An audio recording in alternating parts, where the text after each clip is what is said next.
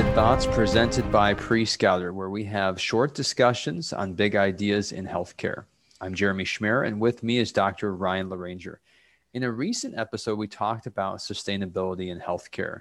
And what if, in addition to being more eco-friendly, we could also leverage nature to develop medicinal solutions? This brings us to today's topic, which will be synthetic biology. Ryan, given that you have a PhD in genetics and developmental biology, I'm excited to see where you might take this topic. In the last few years, there's been a lot of buzz around the idea of applying engineering to biology. So could you give us a prelude into why synthetic biology is important and why it's exciting? The idea of synthetic biology, it's one of those, it's an old idea, but it is getting much more traction recently because the tools have gotten much better.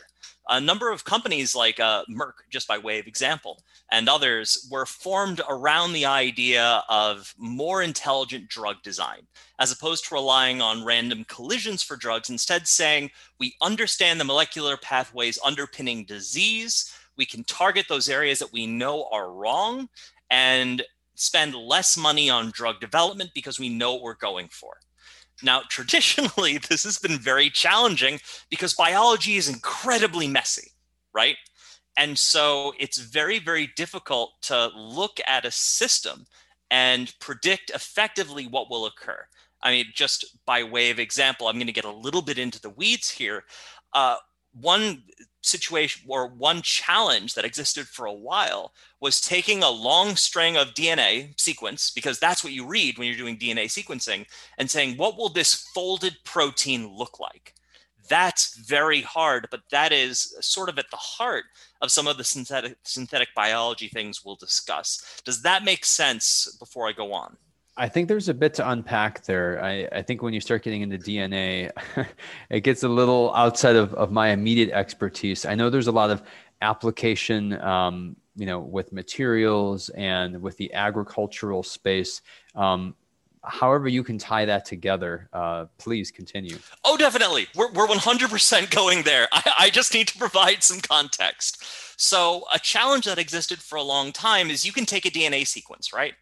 And each codon codes for an amino acid, and each amino acid has a certain charge characteristics, weight, size, which should be able to tell you when the protein is fully made, what will its fold look like, right? However, for decades, this has been an almost entirely unsolvable problem because you're dealing with the interactions of so many different pieces. Proteins can fold back on themselves from a really long distance. This has traditionally been really hard, and not being able to derive what the fold might look like from a sequence sort of limits what you can do to some respect, right? Because often when we're looking at mutants and proteins and so on, what we're seeing is a change in the single strand sequence, which can be difficult to intuit what that means from a structural perspective. So it's hard to sort of make something that will account for that change. Does that make sense? I'm following you. Okay, great. So now that our, for instance, machine learning, other tools, we've collected much more data. Now we're starting to get to the point where we can anticipate folding behavior through the primary DNA sequence. That gives us a lot of control. And on top of that, our understanding of molecular pathways, synthetic pathways, are getting much better. So now we can start applying some of those synthetic biology principles, which have been being dreamed of for an age. And this unlocks a lot of doors. Now, because we have a sense of the relationship between sequence and structure, we can start saying, we know what this structure should look like. If we make these tweaks, we might be able to make this material harder. We might be able to make it easier to manufacture. We might make it more hydrophobic. We might make it bind to a certain thing, right? Or we might be able to say, if we do these steps, we can make a protein look in a certain fashion. We can make there are some other really wonderful examples where it's more just about taking the synthetic machinery and transplanting it somewhere else, but we can talk about that in a moment. So it sounds like there's a level of customization available through synthetic biology that wasn't there before. Right. And synthetic biology, in this case, it's more of a paradigm, right? It's not as if there's a book and that book is synthetic biology. It's more just we're getting a better understanding of the pieces. And so geneticists writ large are able to engage in sort of synthetic biology behaviors. It's almost more of a verb than a noun, but I'm probably wrong on that.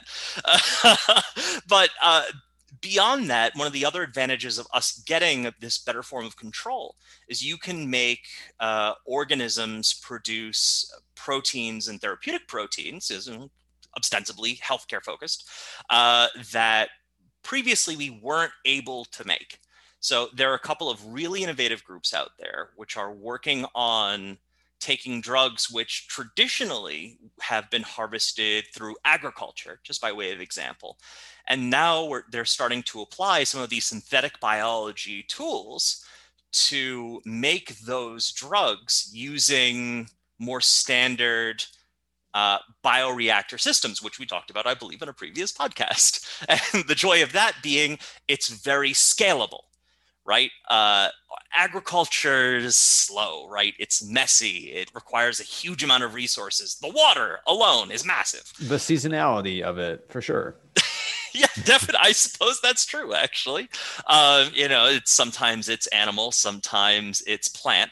But, like insulin is one of these where it's synthetic biology has been huge. But the point of all of this is you can apply synthetic biology practices to the generation of a range of therapeutics, which heretofore were very expensive to make.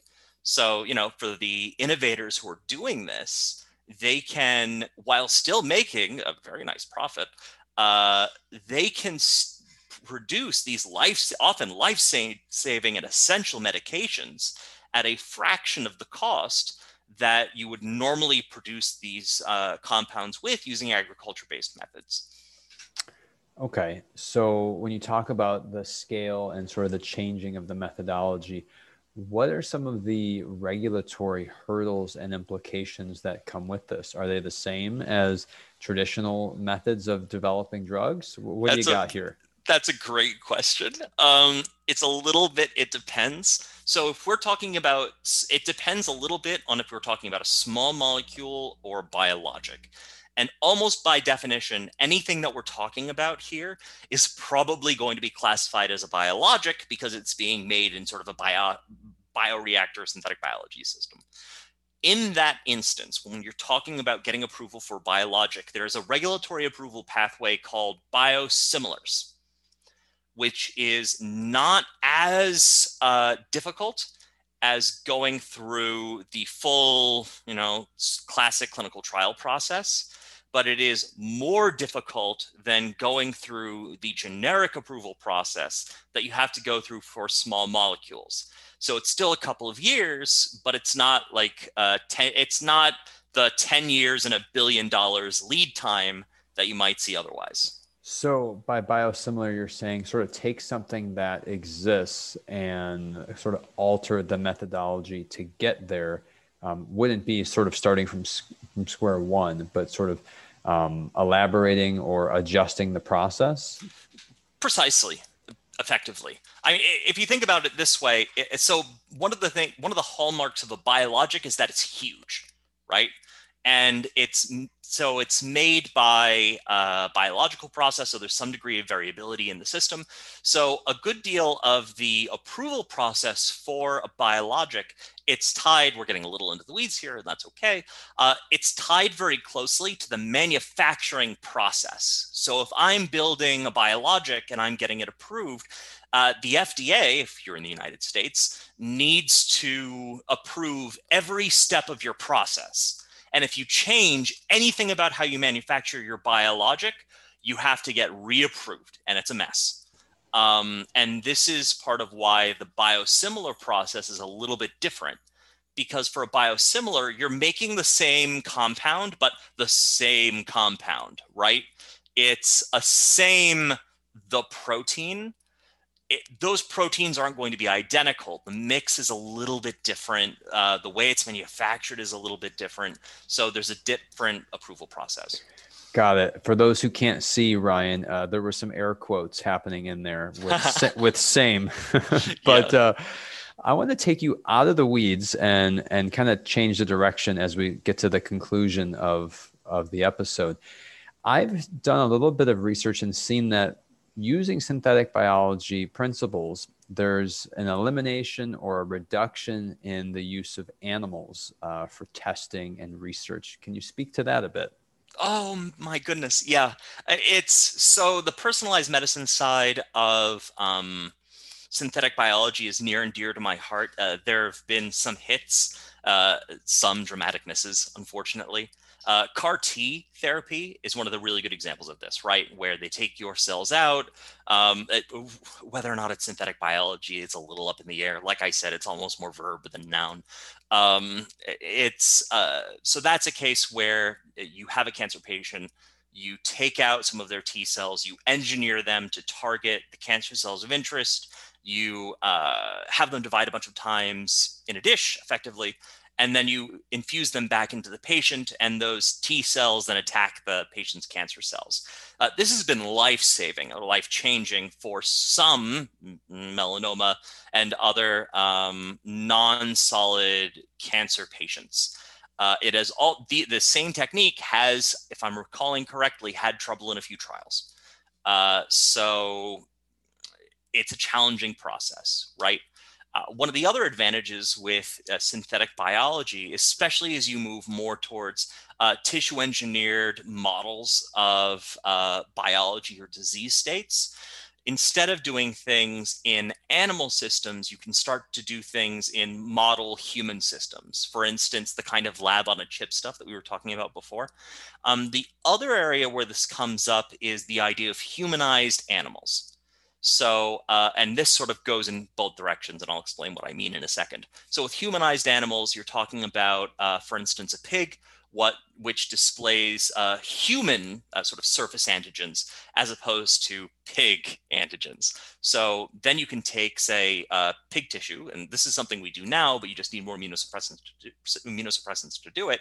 You can take a pig organ, transplant that into a person, and have it not engage in xenotransplantation, which is generally speaking a very aggressive form of rejection can take place during true xenotransplantation. With something like a humanized pig or a humanized pig, you don't have as severe a reaction. What these systems like humanized pig, humanized mouse, they also allow experiments to happen in a more human-like environment, which is particularly important when you're talking about drug trials, right? So there's the extreme personalized element where you take, let's say, Jeremy, some of your cells, you put them on a dish, you put them in a tissue engineered model system, you test a whole suite of drugs, and you see which of these causes a problem for Jeremy specifically, right?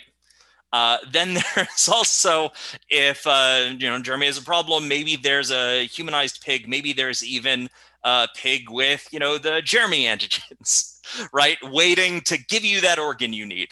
It's a little science fiction-y, but that's a direction things could move towards, depending.